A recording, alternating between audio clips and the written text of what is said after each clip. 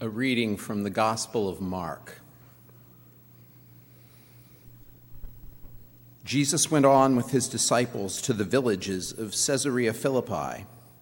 And on the way, he asked his disciples, "Who do people say that I am?" And they answered him, "John the Baptist, and others, Elijah, and still others, one of the prophets." He asked them, "But who do you say that I am?" Peter answered him, "You are the Messiah." And he sternly ordered them not to tell anyone about him. Then Jesus began to teach them that the Son of Man must undergo great suffering and be rejected by the elders, the chief priests, and the scribes, and be killed, and after 3 days rise again. He said all of this quite openly. And Peter took him aside and began to rebuke him. But turning and looking at the disciples, he rebuked Peter and said, "Get behind me, Satan, for you are setting your mind not on divine things, but on human things." He called the crowd with his disciples and said to them, "If any want to become my followers, let them deny themselves and take up their cross and follow me.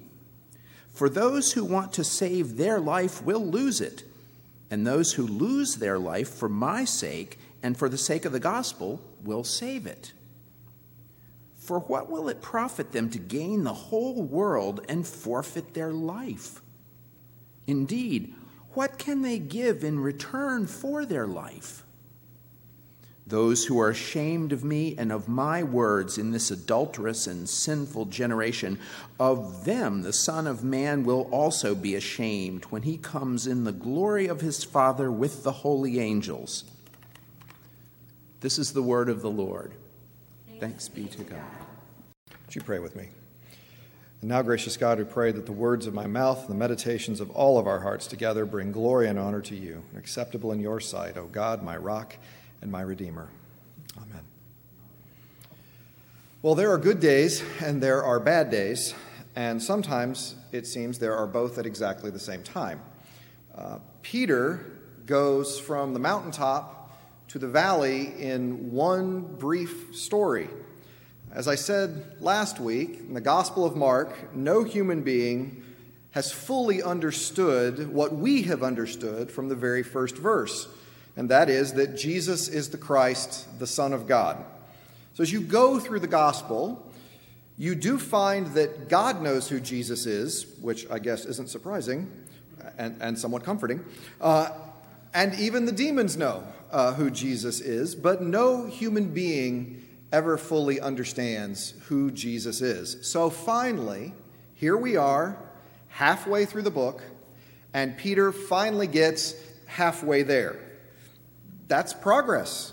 He seems to be moving forward. You are the Christ. Good for him. He did it. I mean, he's got a pretty good, if slightly incomplete, picture of who Jesus is. So that is a start. There's half the book left to go in Mark. Maybe there is some hope for these slow-witted and dim disciples yet. Peter had a pretty good but incomplete picture of Jesus. But then it begins to get very hard. You see, Jesus decides to fill in the gaps of Peter's understanding. Jesus decided to tell the disciples what those words actually meant. Yes, I am the Christ, but don't tell anyone, because they aren't going to get it without the rest of the story. So let me tell you what the rest of the story is. Let me tell you what it means to be the Christ, Jesus says. The Christ is going to suffer. The Christ is going to die. The Christ is actually going to suffer a shameful death. The Christ is going to lose to the very people that you are counting on the Christ winning against. But God will raise up the Christ in 3 days. Well, if you're Peter, there's really only one possible conclusion that you can draw here. Jesus needs a Snickers again. This is the same as last week, right? He was hangry when he was talking to the Syrophoenician woman. He wasn't, if you weren't here for that. That was You can watch the video. But he's hangry again. So Peter decides to pull Jesus aside and rebuke him. Take a moment and let that sink in for just a moment. In fact, I'll say it again. Peter decided to pull Jesus aside and rebuke him. I don't know all the theology in the world, but I have to believe that this is always a bad idea. Right? If you start your plan with, first, I'll rebuke Jesus, this is a bad plan, I think. I'm just willing to go out on a limb and say that. But Peter pulls Jesus aside and says, look, we're never going to let that happen. We've got your back. You're just being negative. Eat a Snickers, get some sleep, you'll feel better tomorrow. But that's not going to happen. So how does Jesus handle this rebuke? Well, Jesus had some things to say to Peter, but decided not to say it privately. Jesus' leadership style is apparently to say, everybody gather round close, I have something to say to Peter. Can everyone hear me? Yes, good. Okay, Peter, you're Satan. Well, that seems a little harsh, don't you think? And I wouldn't think it's particularly good management style when you have to do corrections like this. Except I am certain that every one of these disciples was thinking exactly the same thing. All the disciples knew the prophecies regarding Messiah. He's going to be a king like David. He'll be a military leader. He's going to conquer all the enemies of the Jews. He certainly wouldn't die at the hands of the enemies that he's supposed to deliver them from. The disciples also knew that they were part of the Messiah's inner circle. That meant power, prestige, influence in this new kingdom of God. Things are going to be great, from fishermen to prime ministers. But that's not going to happen if the Christ gets killed. So this rebuke of Peter is going to need to be a stage whisper because all of the disciples need to hear this. Jesus' rebuke of Peter accuses him of not thinking like God, but thinking like a human being. It's hard for me to fault him for that. I think like a human being. My guess is that kind of comes from being a human being. I haven't explored that, but I think it's likely. But Satan? That seems a little strong. I mean, is Peter Satan? Yes, Peter is Satan. Because what Jesus is saying is the way you are thinking about this stands in direct opposition to what God is doing. The way of thinking like this makes Peter God's opponent, not God's disciple. But Peter's not trying to be Satan. He's just trying to show how committed he is to Jesus. Peter is trying to show how well he understands this nature of the Messiah and what Messiah is going to be and what Messiah is going to do. He really is well-meaning. He's really just trying to make God make sense. Messiah dying doesn't make sense. Peter's just trying to keep things going the way he expects them to go. And what happens? Jesus calls him Satan. But it's probably not surprising that Peter doesn't understand, because it's not the first time that we have heard teachings of Jesus that don't make any sense. In truth, the gospel doesn't make any sense. The first is last. You turn the other cheek. You love your enemies. The master needs to be the servant. Just add Christ crucified to the list of things that don't make any sense. This was exactly Paul's concern in Corinth. Corinth was a town that prided itself on its cosmopolitan nature. They were proud of the wisdom in their community. Look at all the gifted members of our congregation. Look at all of our wisdom. And Paul comes along and says, no, you've got it wrong. God called the weak things to confound the strong. God called the despised to be glorified. And God's wisdom looks absolutely ridiculous to us. If you really want to understand what wisdom is, Paul says, it's understanding Christ crucified. In 1 Corinthians 2:2, Paul says he didn't preach anything in Corinth except Christ crucified. Now, this is not a reductionist attitude for Paul. He's not saying that simple phrase is all you need to say. What he is saying is within that simple phrase is a profound mystery that makes absolutely no sense. And once you wrap your mind around that scandalous phrase, Christ crucified, then you'll have the knowledge you need to be the servant that God calls each of us to be. Paul is acknowledging Peter's problem here. How does Christ crucified make any sense? Look, in the first century, they had seen their share of messiahs. They had seen plenty of would-be messiahs come along. And I'm certain a lot of them found their way to be crucified. And all of their movements died out, and all of their followers were scattered. Everyone knows Christ crucified is failure. Christ crucified is the end.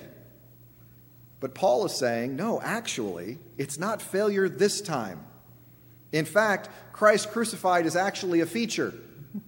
This crucifixion, which looks like a loss, actually gives way to glorious resurrection, which is true victory. And once you understand that, you've got it. Well, losing is winning.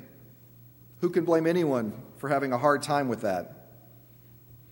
And I'll be honest, in this passage today, it's a little bit scary. When we read Mark chapter 8, I can't shake that this text is a warning to all of us. You can have a pretty good understanding of who Jesus is and still be completely wrong. You can take your pretty good understanding of Jesus and combine it with your belief about who Jesus should be, and you find yourself standing exactly opposite God. I believe the greatest threat to the gospel is when people take a pretty good, if incomplete, understanding of who Jesus is and combine it with something else. Some people take a pretty good, if incomplete, understanding of Jesus and combine it with nationalism, so that the goals of Jesus are the same as the goals of a nation. Some combine a pretty good, if incomplete, understanding of Jesus with a partisan political agenda. Some combine Jesus with economic goals.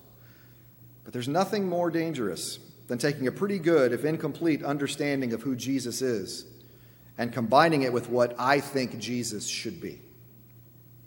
We create God in our own image, the image that we want for God. The God who likes the same people that we do. The God who votes the way we do. The God who hates the people we hate. The God who likes the worship music that we like. Who likes the hymns that we like. We create a God who is far more likely to extend grace for my mistakes, but extend judgment for the same in others. Those are the people who made God the angriest in the Bible. The people who had a pretty good understanding of God, but filled in the gaps with what they thought was right. And it doesn't matter whether it was the northern kingdom of Israel in the time of Amos and Hosea, or the southern kingdom of Judah in the time of Micah and Isaiah, or whether it was Job's friends or Moses in Numbers chapter 20, whether it was the Corinthians that Paul had to deal with or the Pharisees that Jesus was interacting with. That may be one of the most dangerous things about growing up in the church or just being a Christ follower for a very long time. You can start to think that God wants the same things for you that you want for you. You don't really take to heart the command to walk by faith and not by sight. These disciples have been walking with Jesus now for 8 chapters. That's a lot of sight. And suddenly, the humility that comes from faith sort of disappears. They must have felt like they had a pretty good handle on who Jesus was. And besides feeling a little familiar with who Jesus is, can I take a moment to say, Peter's plan makes a lot of sense. Don't get crucified is a plan I can get behind. I certainly try to live by it, and don't get crucified seems like a pretty good plan for me for Jesus. Let's follow Peter's plan through to the end here. Think of the good Jesus could have done if he had lived into that vision that everyone had for him as that earthly ruler. With Christ's wisdom and power, think of the good. Think of the wonders of his kingdom if he had given in to that temptation, a very easy temptation to rationalize. But Christ doesn't. He sticks to God's plan. The truth is, it would have been a lot easier to give in to that temptation. It would have been a lot easier just to do what people were expecting. He could have crowds of people that would come to fight for him, crowds of people that he could have taught, crowds that would come rather than dying alone between 2 thieves. That sounds like a much better plan. That sounds like a plan that makes a lot of sense with easily quantifiable, manageable goals. And that plan, Jesus says, that one comes from the pit of hell. That plan stands directly opposite to to what God wants. You know, there are plenty of ways to syncretize the pretty good, if incomplete, understanding of Jesus with our judgments and our desires of what seems right to us. And every one of them is Satan. There are plenty of times that God wants us to bring our talents and our individuality and lay them on the altar. There are plenty of times that God wants us to paint on the palette that he brings. For God to say, hey, what can you offer? How will your gifts color this page? Unfortunately for us, this is not one of those times. This is not one of those, how will your unique gifts and vision contribute to the shape of the kingdom of God? No, that's not what we're talking about here. What we're talking about here is, this is the kingdom of God, and it is the kingdom of God, not the kingdom of Rob, in my case. The kingdom comes my way, not yours. Well, the truth is, we've all been there. We've all had our moments of success and failure, and we all fall victim to the lure of the plans of this world. We all think of life as Peter did, with human vision. Sure, we know it's empty and not lasting, but it sure seems like a better plan than crucifixion. Dying to ourselves, denying ourselves, as opposed to Peter, who later on denies Jesus. Well, my advice for you is my advice for me. We must be careful. Be careful about thinking that we know just how God will work. Peter spent years walking and talking and listening and eating with the Son of God right in his midst, and he missed it. He forgot how to walk by faith. He forgot that his goal was to reflect God into this world, not to reflect himself into God. He forgot just how surprising God can be. Next week at my installation, a friend of mine will be bringing the message. And I called Randall when I was seeking God's will about coming to this congregation. And I said, I just never believed that this would happen. I just never thought that God would call me to a church. And Randall said, well, don't forget that God's other name is surprise. We forget how surprising God can be. Well, may we remember that God's other name is surprise. May we remember that no matter how long we've been on this journey, God can move in ways that can shake our long-held beliefs. I wonder how this story would have gone if Peter had pulled Jesus aside and instead of rebuking him said, I don't understand. That runs against what I thought. That doesn't make any sense. How does that make sense? Creating this humility that had a teachable moment rather than pulling Jesus aside to rebuke him.